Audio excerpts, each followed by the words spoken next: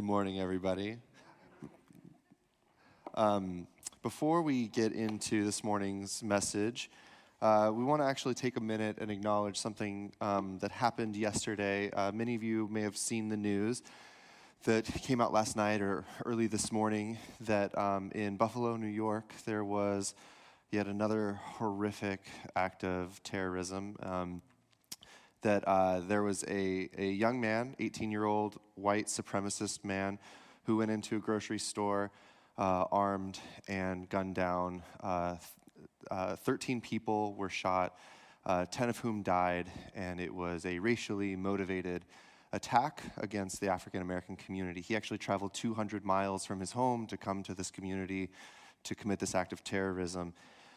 And yet again, we stand here completely dumbfounded by the senselessness and the horror of such acts of violence.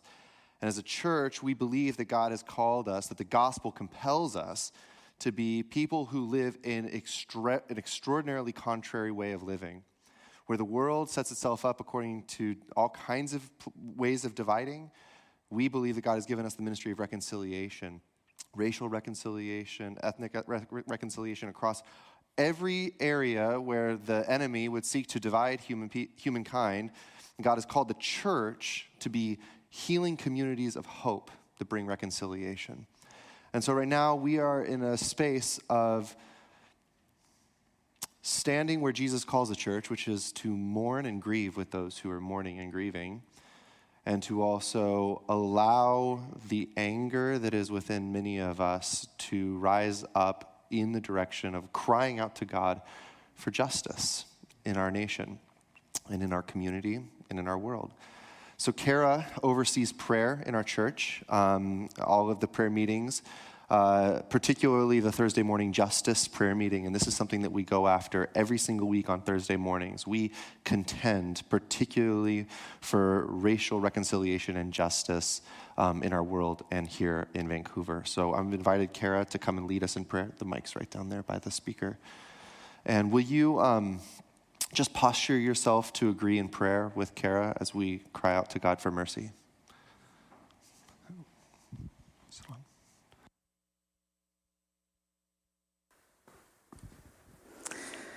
All right, church. However you want to posture yourself right now.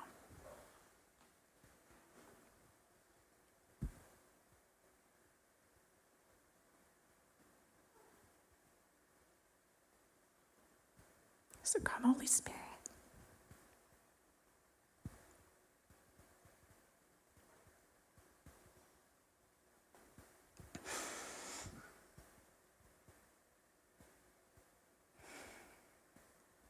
Jesus, we want to declare your lordship. In the midst of tragedy and evil, you reign supreme. So Jesus, we ask that you would come and reveal who you are in the community in Buffalo and around the neighboring communities and all across New York, all across the East Coast. Holy Spirit, we ask that not only you would bring comfort and the peace that passes understanding to those who mourn, but that you would rise up with justice and righteousness. God, thank you that you reign far above all that is evil in the world, and that we serve a holy, a righteous, a God who weeps with us, a God who sees the evil in our world and desires to make all things new by drawing men, women, and children to their hearts to you. So God, we ask that you would come and the fear of the Lord would descend upon the evil. We ask that the fear of the Lord would come and rest on Buffalo. That your fear would draw men, women, and children to you, and that your Holy Spirit would come with comfort, with peace, that you would raise up your church, God. Raise up your children to come and minister to those who are hurting.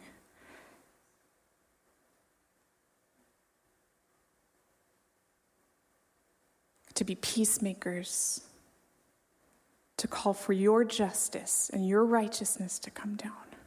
God, we ask for healing in your community over there, but even more so, we ask that your righteousness, that your salvation would come in that area. That people who harbor hate in their heart for others, no more, God. That you would grip the hearts of men and women to fall down in repentance and declare you as the Most High King. God, and you would heal and you would make all things new in that community. And God, burden our hearts as we go on this week into the month, God, that you would put a weight on our heart to cry out for your justice, for your righteousness, for your salvation, for the truth of who you are to come over our nation, God. And God, when we don't know how to pray, thank you that we have a Holy Spirit. Thank you that you groan with words that we don't even know, God. So thank you, Jesus. Jesus, thank you that you intercede day and night, that you do not turn a blind eye.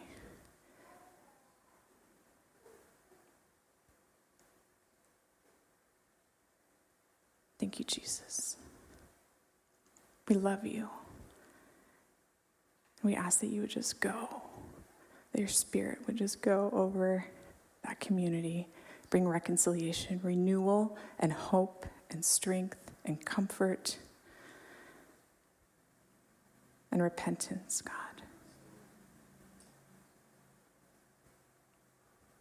Amen. Thank you, Kara. All right. Thank you, everybody. Well, we're going to dive into this morning's text. If you have your Bible or you see one of the black Bibles in front of you on the pew, you can go ahead and open up to Matthew chapter 5.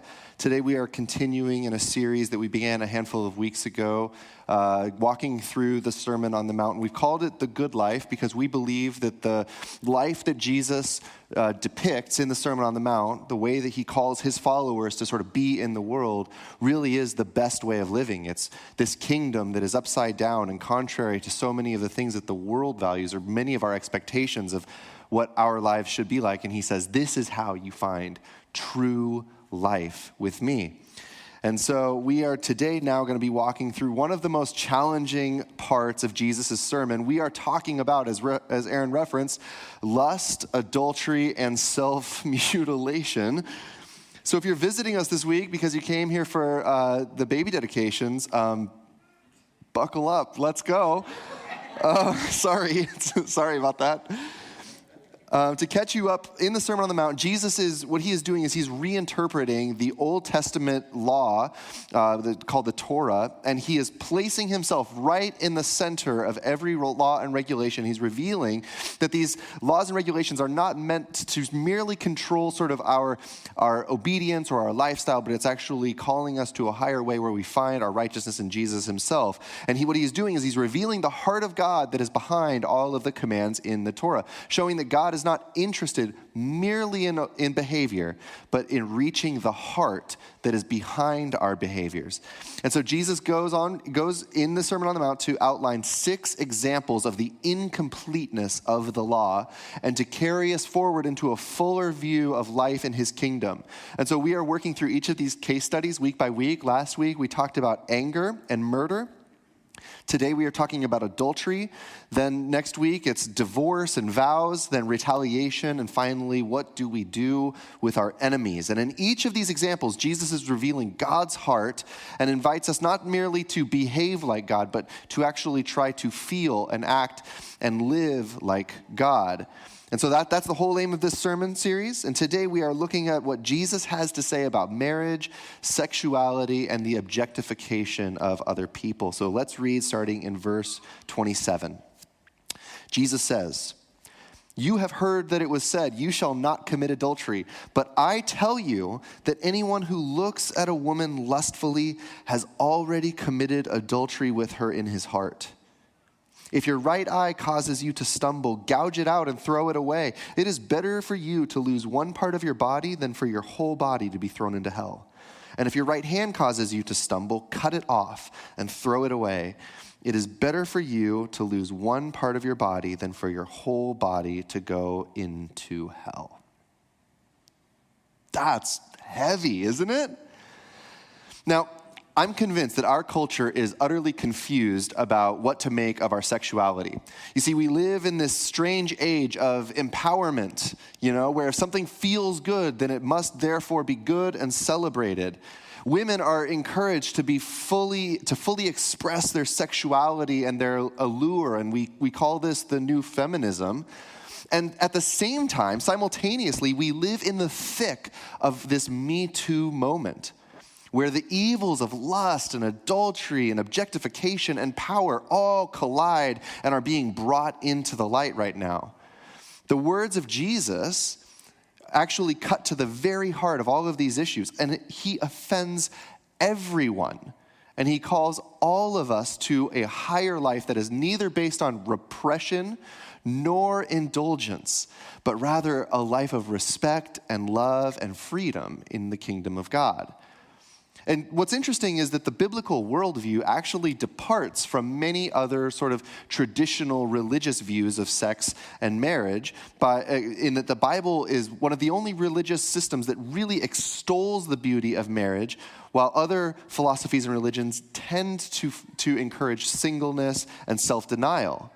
And so the teaching of the Bible is actually that marriage is a means by which many or most of us will grow deeper in our faith and our spiritual maturity. God would actually say at the very beginning of this book that it is not good for man to be alone, which is one of the most self-evident expressions in the Bible. You know what happens when my wife is out of town? I become 13 again. I eat Doritos and play video games and wonder, when is she coming home to fix me? Jesus is a single man who never married, never had a romantic relationship, and he actually is one of the people who most encourages marriage and holds it as a binding covenantal relationship that was designed and blessed by God himself. And of course, if you're not married, this does not mean that you are in any way inferior in God's kingdom, because later in the New Testament, we see Jesus and Paul extolling the virtues of singleness and actually commending it to all people and saying, if you can be single, that's also an incredible way to live your life. The point is that the covenantal relationship of marriage is something that should be fought for and defended, and that lust and adultery are this consuming fire that is bent on the destruction of marriage. And so Jesus, he points his people back to the Old Testament, and he says in verse 27, "You have heard it was said, 'You shall not commit adultery.'" He's referring back to the original top 10 list, the 10 commandments, and he points out number 7, one of the big ones: "You shall not commit adultery." And at first glance, again, like last week, many of us can look at that and think to ourselves, I mostly have that one down. Some of us better than others maybe, but I'm doing all right. That's a kind of a big betrayal to commit, and I haven't done that. But Jesus doesn't give us any breathing room before taking us deeper into the heart of the command. And every one of us, every human being, will be challenged by Jesus' words. He goes on to say, "But I tell you that anyone who looks at a woman lustfully has already committed adultery with her in his heart." And in this sentence, Jesus sets a profound standard. I mean, can we really take Jesus' words seriously here? Is it even possible in the world that we live in, a world that is full of alluring billboards and magazine covers at the checkout line and all kinds of stuff on Netflix and HBO? Is it possible to live this command that Jesus gives to us? And so as we come to a text like this, for many of us, there's like a battle that goes on the inside of us. We will either be tempted to write off Jesus' words as totally out of touch, impossible, and unrealistic, or we will feel the crushing weight of shame over every accidental glance or impulse. So I think it's important for us to recognize what Jesus is and is not talking about here. Jesus is not talking about simply the appreciation of beauty. There are beautiful people in the world, and it's okay for us to acknowledge the beauty of people around us. Nor is he talking about the moment of temptation that is unavoidable. We have to look at this difference between sort of lust and attraction, because attraction is the instantaneous or involuntary response to seeing another person, a man or a woman, and having an impulse of desire. Summer is theoretically coming. I mean, we'll see, right? Which means that more and more of us are going to be coming out of hibernation and wanting to go outside. And for me, during the nice weather months, I love to just get away, get outside with Jesus and go on prayer walks. And one of my favorite spots to be able to go hang out is out at Frenchman's Bar on the Columbia River. I love it out there. It's beautiful and it's quiet and it's a perfect space most of the year to be alone with Jesus. But I've discovered that in the summertime, it's a little bit counterproductive to go spend my quiet time with Jesus out there. If you know what I mean. And even though I am deeply committed to my wife, and she is the most beautiful woman, I have eyes for her only. I would never dream of doing anything that would harm our marriage. There are these moments where in a flash, my impulse, my biological impulse is to jeopardize everything that God has given me in this marriage relationship, to have sex with some stranger that I know nothing about, and I have no real feelings for.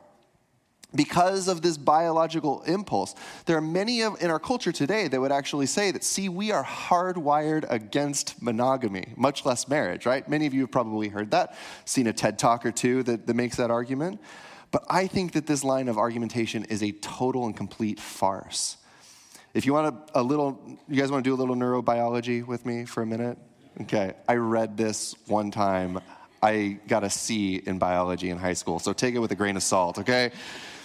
The biological truth is that the brain is wired for both sexual pleasure and sexual fidelity and commitment. And so in sex, your brain, it releases dopamine, which is like the neurochemical way of your body saying, this is awesome, we should do this more often. And dopamine, it starts to create these pathways that tell a person to do it again and again. And those neurochemical passages make it easier for us to do it again and again. And in addition to dopamine, the brain releases oxytocin and vasopressin, which are other neurochemicals that tell a woman that a man is hers and the man that the woman is his. It's a kind of bonding. It's a chemical bonding that is created every time a human has any sort of sexual experience. And so when you have sex with somebody that you are in a deeply committed relationship with, in a covenanted marriage, your brain chemistry is actually telling you, this person is mine and I am theirs. We are bound to each other.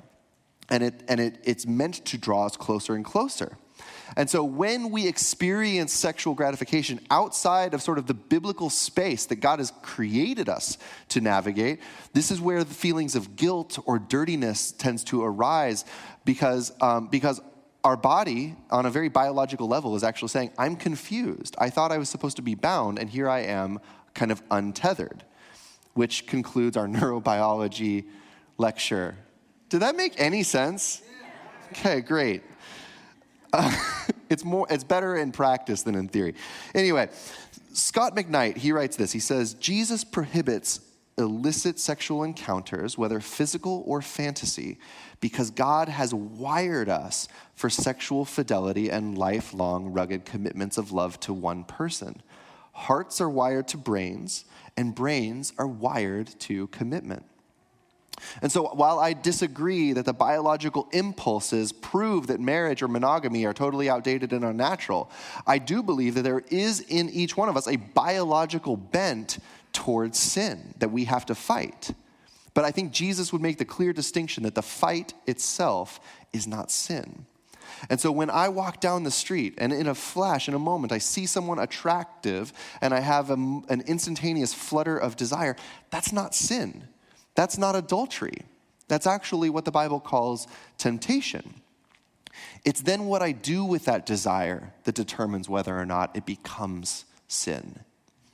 And the truth is, the truth that many of us do not like to face is that we all have a say in how much temptation we allow into our lives, whether it's through the TV that we watch or the magazines that we read, through which hours we choose to go to the gym, what software is on our devices.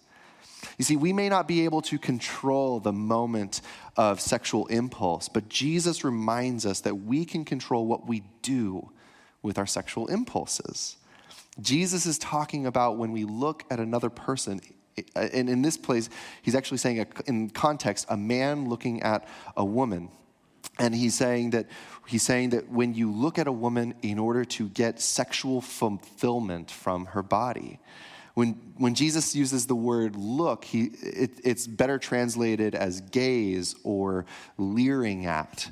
It's making a mental note of the shape of a woman's body and storing it away. That is what Jesus means when he's talking about looking to lust.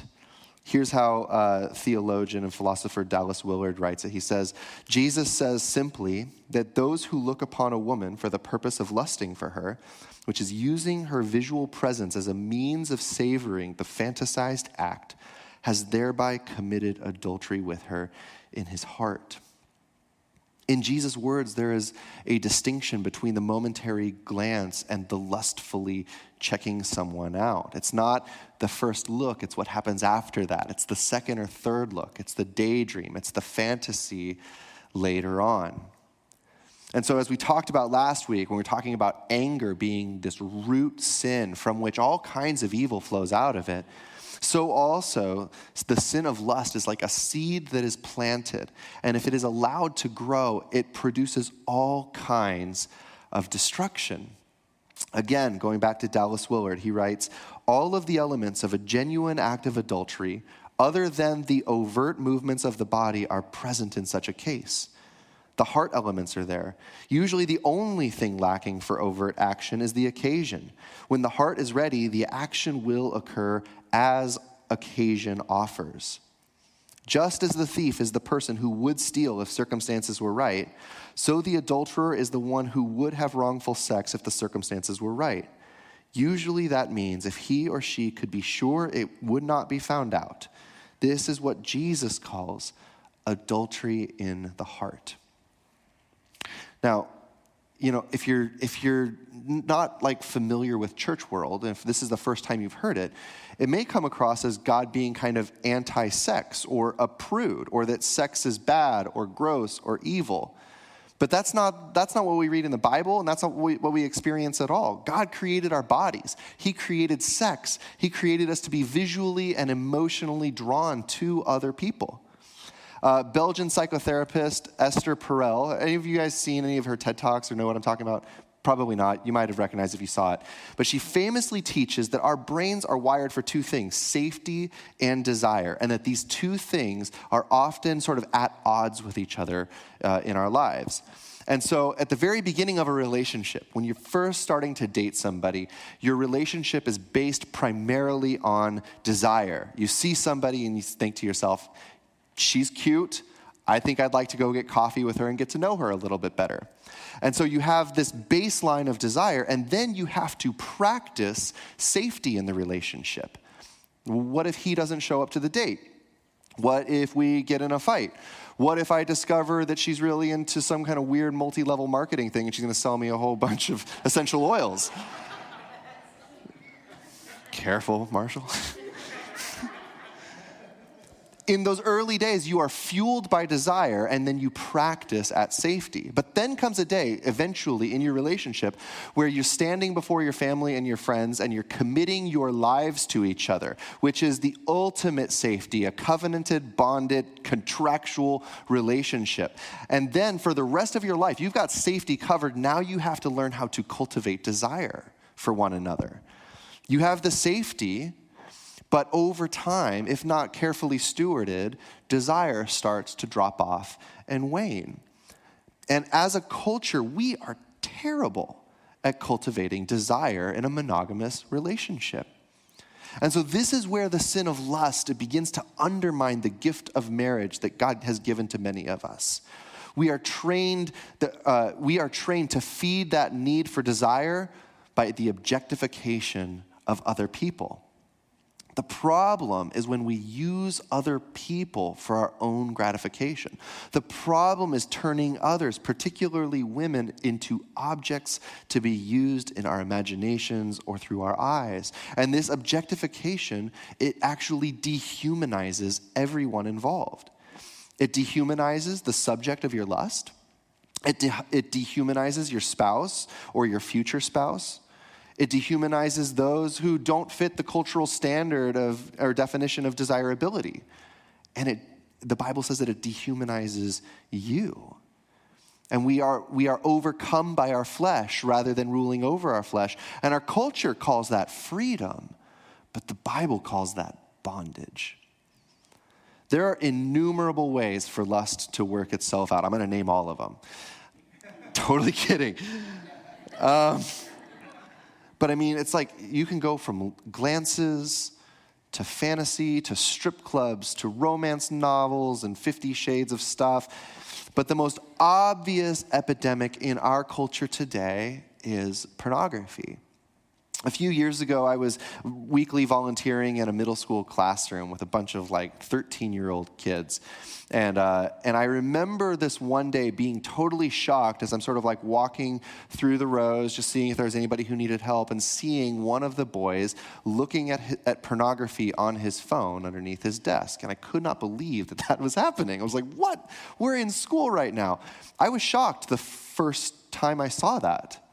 But then it happened again. And then it happened again, and then I realized that this is actually a really pretty common thing.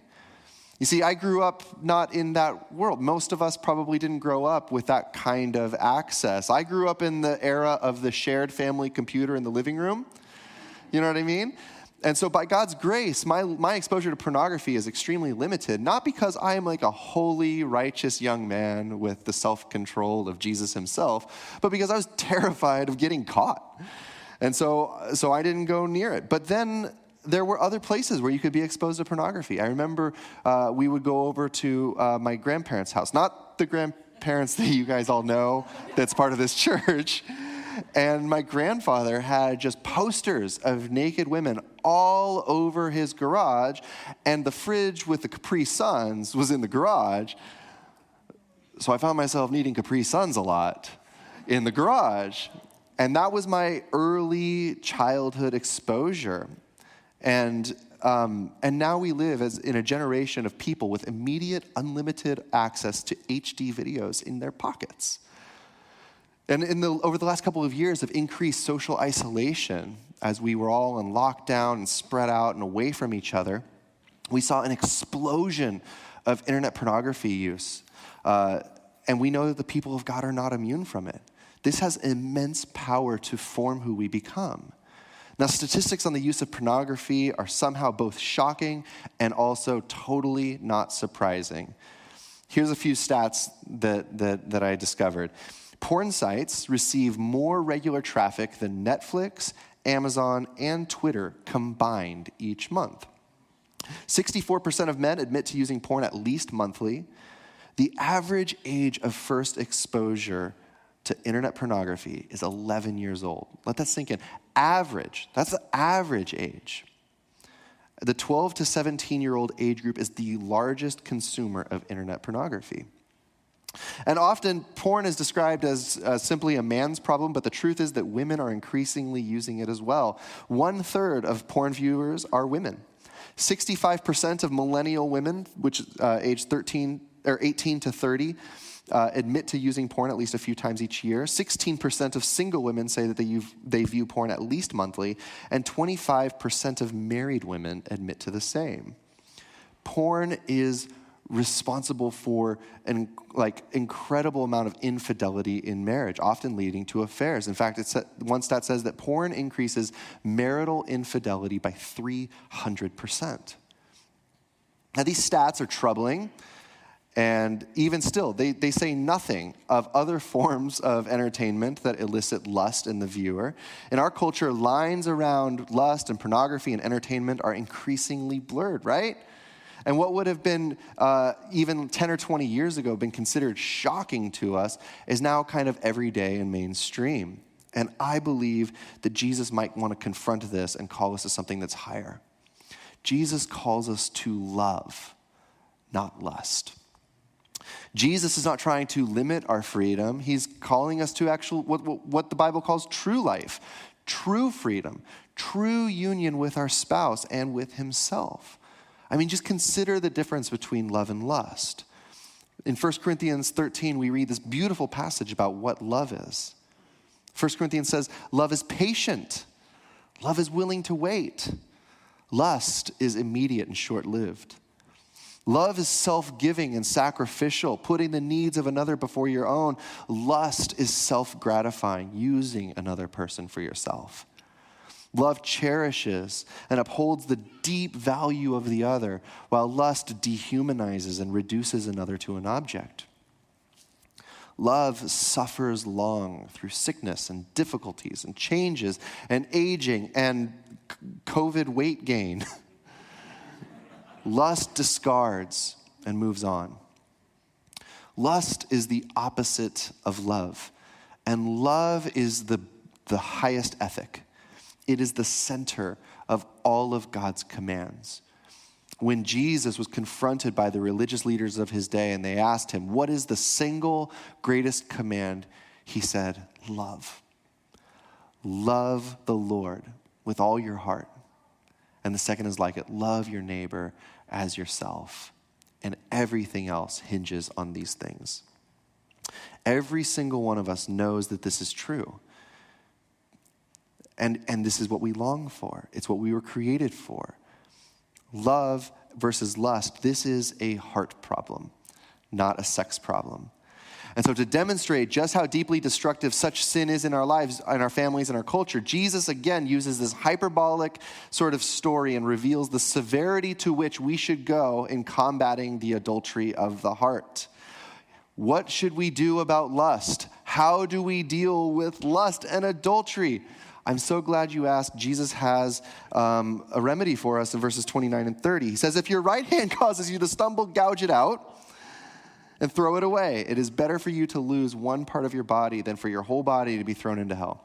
If your right hand causes you to stumble, again, cut it off and throw it away. It's better for you to lose one part of your body than for your whole body to go into hell. So who's ready for ministry time?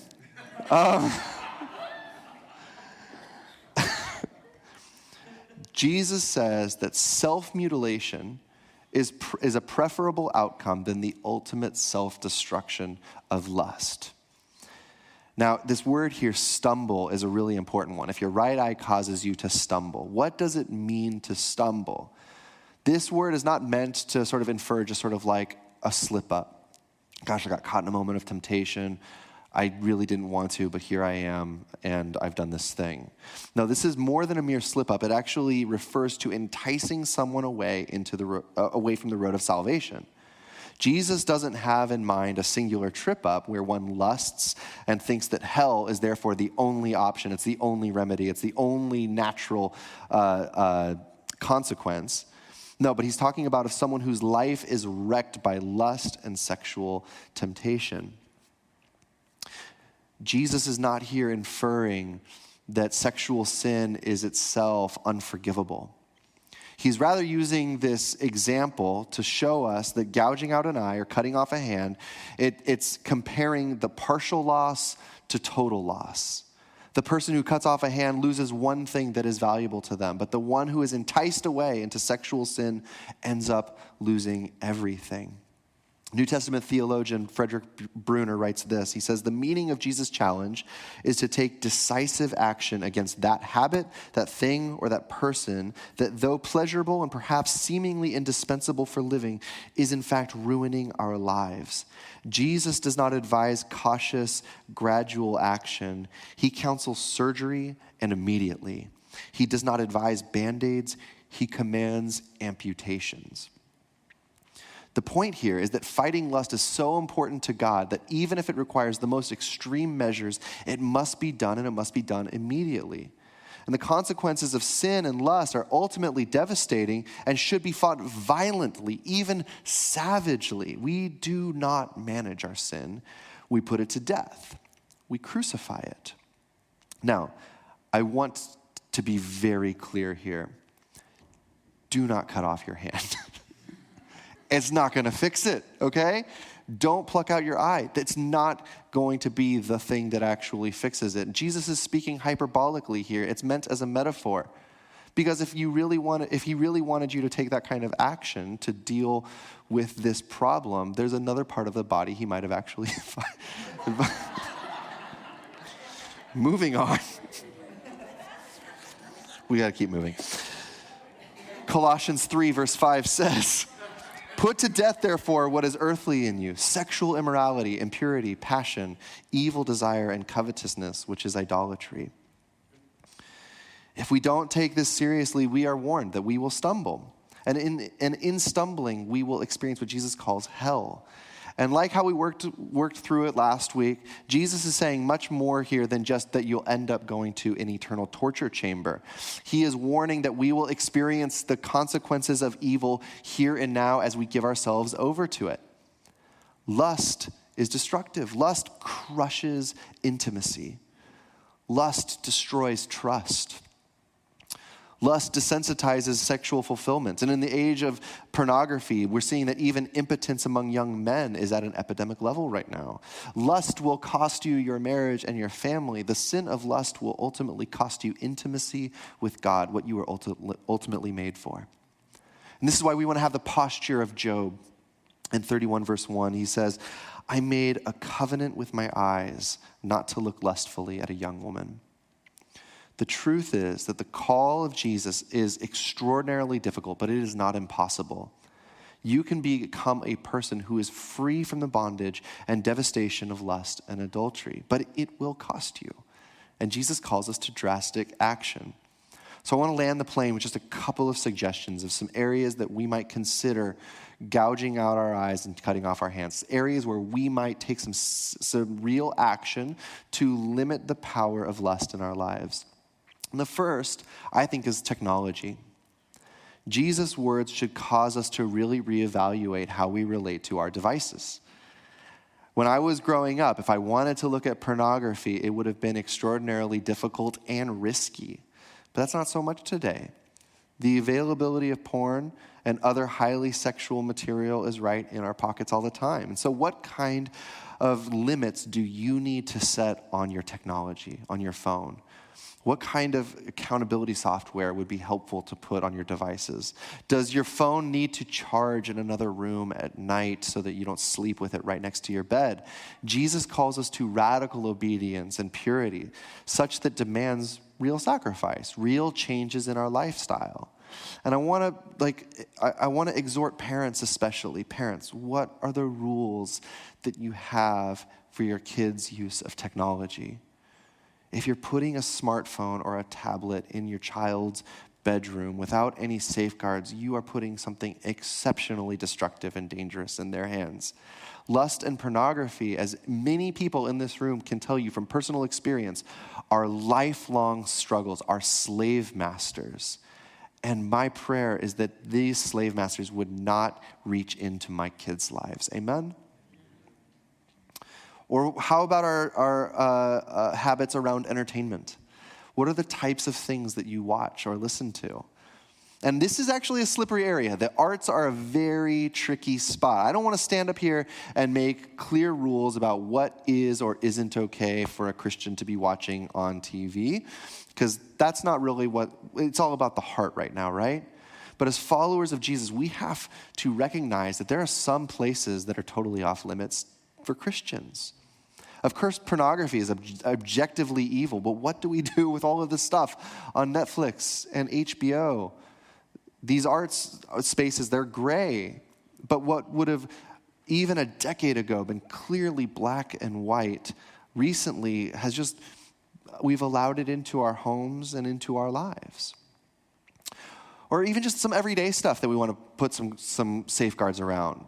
Maybe this affects what time that you go to the gym when you work out. Maybe it affects your choices of which beaches you go to in the summertime.